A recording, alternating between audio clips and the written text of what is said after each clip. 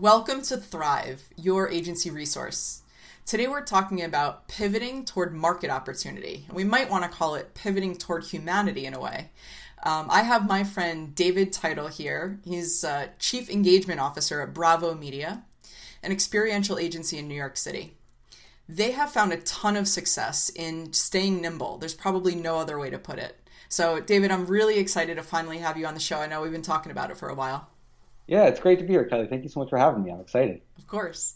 So let's just jump right into it.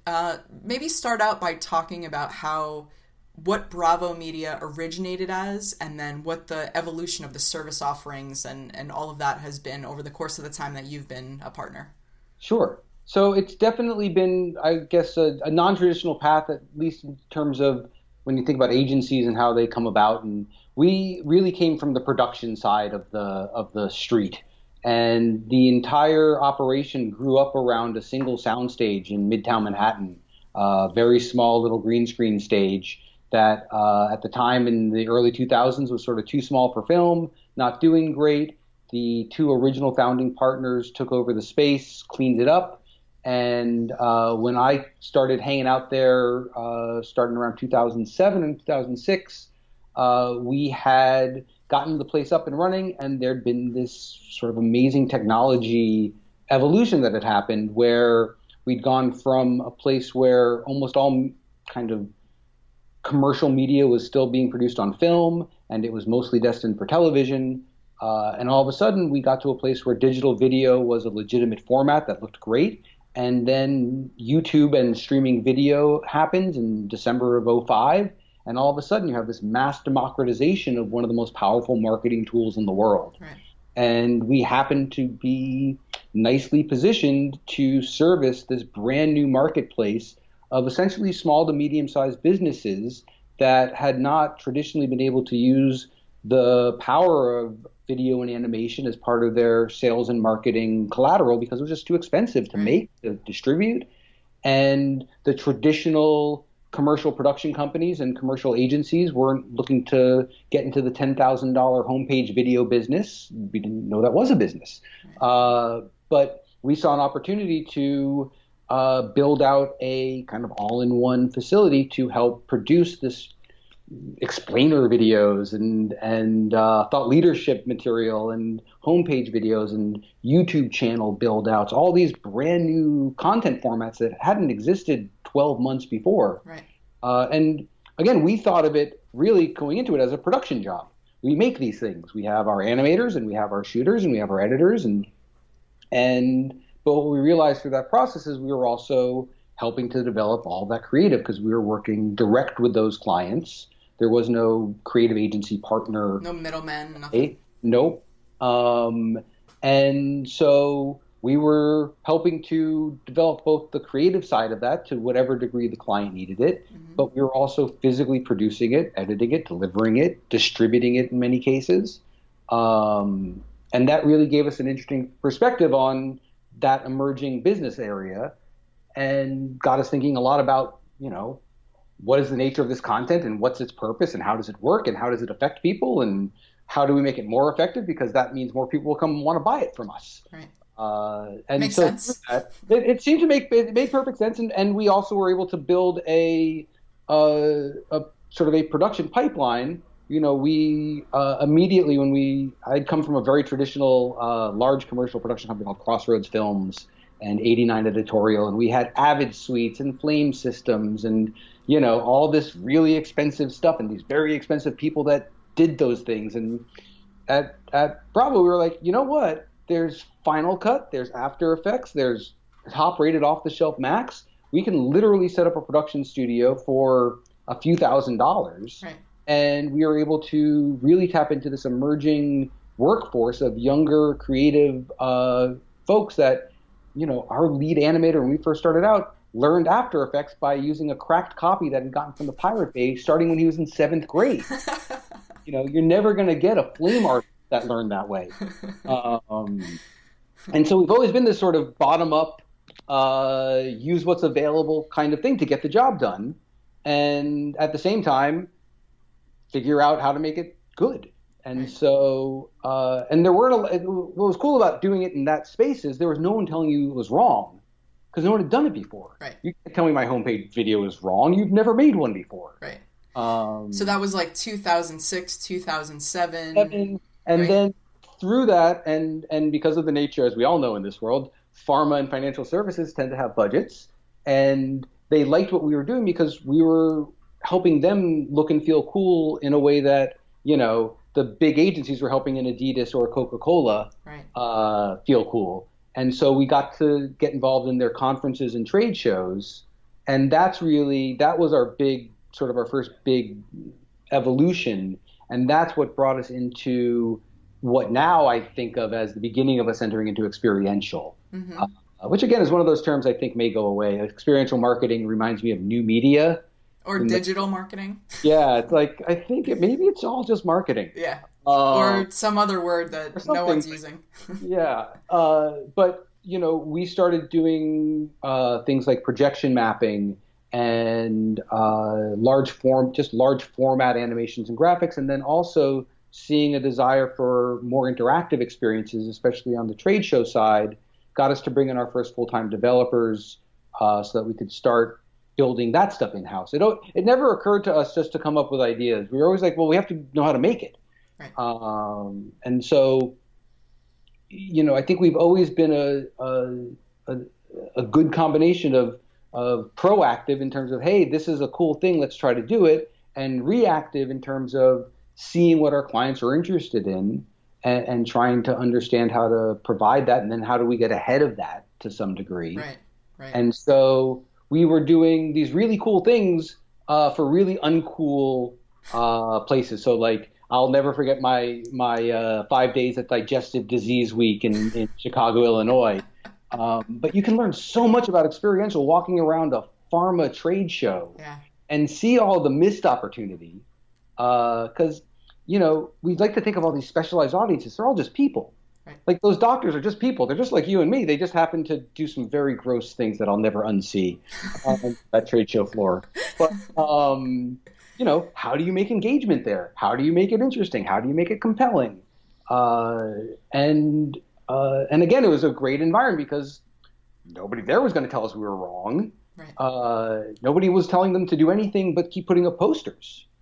And so through that, we really got a lot of on-the-ground experience in some very difficult environments with some very uncool products and messages that we had to make fun and engaging and dynamic, so that when we finally started beginning to meet a few people on the traditional agency side, which was really our only way to get entree into consumer brands, especially 5-6 years ago, very few brands were looking outside of their agencies for a whole lot of consumer-facing anything. Right.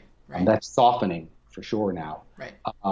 But they started to come to us because this bubbling up of what is this experiential thing that everyone sort of wanted, but agencies have been making commercials for 50 years. Right. And they're great at it, but that's very different than creating an experience, whatever that is, an activation. Right. And if your activation isn't just handing out product, what is it?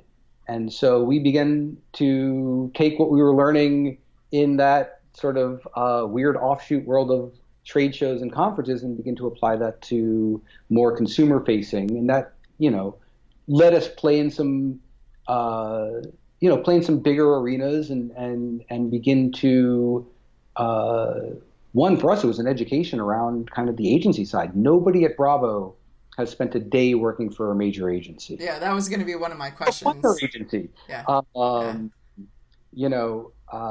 We come from a sort of diverse group of backgrounds, whether it was theater or traditional print production, the art world.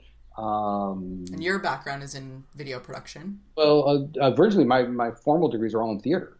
Oh, okay. In directing. That was my prior life. That doesn't surprise me. No, it fits in there somehow. And that was always, directing is that combination of thinking and making. So it does all mesh together. Yeah. So my question is always going to be somehow I'm going to get positioning into the conversation, as you know. Let's do it. You know me. So your positioning statement for a while now has been, and you say this straight up on your website, right on the hero image, is "We make wow." Yep. Which to me it's a memory maker. It's definitely something that has stuck and it is very true, but it's not really a positioning statement. So my question is, as Bravo has evolved and you are seeing these different market opportunities and you're being nimble and you're following and it's all working, how has that led to this, sort of what you call like a primary challenge, maybe one of your only challenges at Bravo, which is the positioning statement, or the positioning itself? I mean, a lot of people have said to you, why haven't you just chosen one vertical? Why don't you you're great at projection mapping. You did, the Sistine Chapel for Stephen Colbert. Like, why don't you just do that? Because you're great at that. And what is your response typically? Well, for us, like projection mapping was just another means to an end. We, because we started really around content and video and animation. So we're like, well, now we need to make this bigger. What are things that make this bigger? Oh, projection. So let's learn how to do that so that we can make it bigger. And people want things to be able to play with them. Oh, we have to make them interactive. Let's learn how to do that, and make that part of it. We've always struggled with defining ourselves as a production company or an agency. We know we're not a consultancy. That much we're really clear on. Yeah. Just because if we're not doing, if we're not making, then it feels sort of, like spinning my wheels. Yeah. It doesn't mean we won't help ideate and conceptualize and do all that kind of creative thinking, but we like there to be a real point to it. We like to be engaged in that part of it. But, where I think our biggest positioning challenge is that production versus creative. And I don't know, to me it seems like an unnatural split that you would have those happening in completely separate functionary worlds. Yeah. Because why you do something and how you do something are so intrinsically connected. Agreed. That, so internally in our minds, we don't have a positioning problem. Public facing, it's everybody else's problem. In my mind, it makes perfect sense, but then when you try to say the sentence, even alone in the shower, it's just garbage. And it is. It's definitely a challenge, but we do, our latest sort of evolution into the world of what we're considering kind of long-term display, and creating experiences that are going to exist for months or years. Whether they're interactive or not doesn't matter. Whether it's interactive or responsive, or just a living, breathing part of the environment in some way. That's been this whole new world for us where we're bringing this service that kind of like we were doing back in 06, 07, the service nobody wanted or needed a couple of years ago, right, or thought about. But now they see it and they want it. And there's this growing, just in like the corporate office world and the corporate lobby world, there's this incredible competition going on that's driven by ego, which is not a bad thing when it comes to getting people excited to do stuff. Yeah. But people want their offices to be an experience. They want their lobbies to be an experience. And that's a brand new thing. But there's this whole world of businesses and services, AV integrators and building operations managers and architects and designers that we've never worked with before. Right. That now we're coming into that world and like, so who are you and what's your place in this? I'm like, we're going to have to get back to you on exactly how we're doing that. But let me find out what you do. Okay, we don't step on your toes. I can tell you that. We're not going to supply hardware. We're not architects. So, okay, we can do it by elimination a little bit. Right. But this is our new positioning challenge. Right. So it's really navigating who you're partnering with. You know that ultimately the service or the product, I guess is a better word for you guys, Yep. The product is something that they never knew that they wanted before. Now they want it and they actually believe that they need it. So it's like plugging that in. It's just really interesting because so much of what you're saying, honestly goes against like the facet or the foundation of positioning. So it's a fascinating conversation to me because it shows me that there are, many different sides to this and many different ways to find success, whatever you measure success as. And that kind of brings me to what we talked about a little earlier, which is, Bravo Media, it's a private, self-funded firm, right? Yep. What are sort of the pros and cons from that standpoint when it comes to being this nimble and sort of pivoting toward market opportunity? Well, obviously, because we do self-finance the whole thing, I don't have an extra, sort of side pot of money to try to ramp something up super fast. As these opportunities are popping up more and more in the sort of long-term display, would I like to unleash a 20-person sales force onto the world? Maybe. That might be interesting.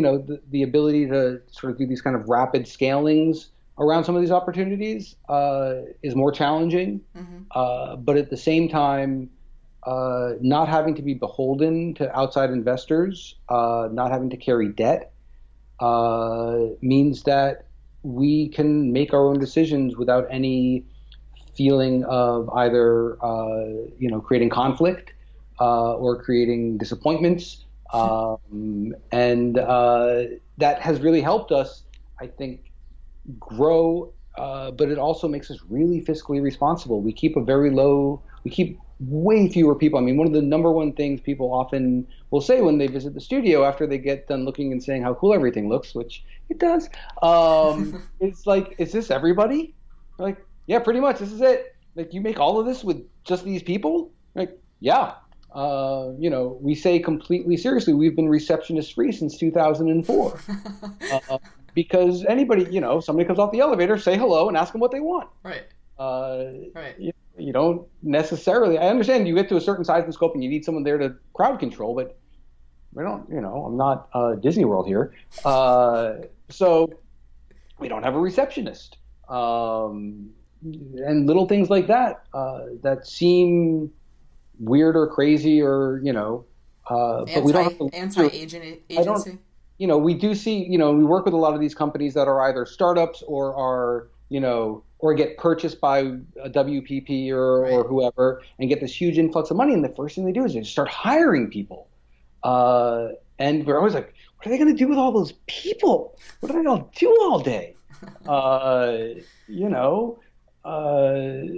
And so it creates a different mindset internally. I think our culture, whatever that is, since we haven't given that a whole lot of extra thought either, we don't do retreats.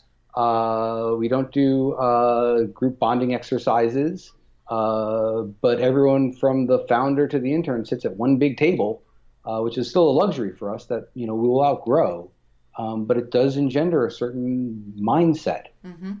That we're all in this together and creating these moments together, and we all have a voice, and we all have something to contribute. Yeah. And some of the best ideas, come from the junior developer. That's like, oh, it would be cool if we did. Yeah. Well, what's interesting about that is you say you don't do team building exercises or bonding exercise and whatever. It's kind of interesting that you have this almost like an anti-agency model. Like you don't even use the word agency a lot of times. But it's almost like you don't need that extra external, force of going and doing these things and creating these experiences for your team, because every single day what you're working on automatically does that because of the way that you're sitting and the way that you're allowing everyone to have their voice, and you don't have separate rooms for each. It's just interesting. Lost you. There you go. Yeah, it's just interesting that you don't really need that external stuff because you kind of live that every day. So that's also super intriguing to me. So as we wrap up here, what's your bumper sticker takeaway for other agency leaders who are really struggling with or just trying to figure out, like, What is the market opportunity? What's next for our agency? How do we even figure out how to get there or what it is? Sure. Well, one constant sort of refrain here and sort of a topic of a lot of discussion, both internally and with a lot of the other folks that I work with, is internally we talk a lot about this notion of data versus delight. And in the experiential world especially, where, we are in a time where you can collect so much data and get so much, feedback and information and metrics and KPIs and all these numbers, and data is really seductive, and it feels like it's giving answers and solutions and all this great stuff, and you can point at it and say, see, but there's not enough focus on delight, and experiential is delight. Like, it's the experience, right. and all the data in the world will never, Disney didn't create his stories based on data, and I think it's easy to get lost in all the data and letting data drive a lot of your thinking and a lot of your decisions, and not trusting your own basic kind of gut humanity around what do people want to experience. Right. Like you said before, when we spoke earlier about the fact that you have to ask some of your own clients, like, would you actually enjoy that? Yeah. Do you want to stand in line in the hot sun for your turn to do that? Right. And they'd be like, no, I would never do that. I'm like, well, you're not different than your consumer. Right. We're all, again, it's back to like our trade show floor with the doctors. They're just guys that go home at night and watch TV or play Xbox or hang out with their kids or whatever. Like, we're not, just because you're on this side where you have access to all this data and all this information, don't lose sight of the importance of delight. Yeah. Yeah. That's my driver. Well, I love it. I think we should make delight versus data bumper stickers like tomorrow. They'll probably be interactive and holograms and whatever if we let Bravo do it. But absolutely. Awesome. So thank you so much, David. This is a really great conversation. I knew it would be, and really appreciate you coming on the show today. This episode has been brought to you by Workamajig, the #1 creative agency management software. Show notes at thrive.workamajig.com. Find out how your creative agency can become more productive and more profitable. Schedule your demo at thrive.workamajig.com.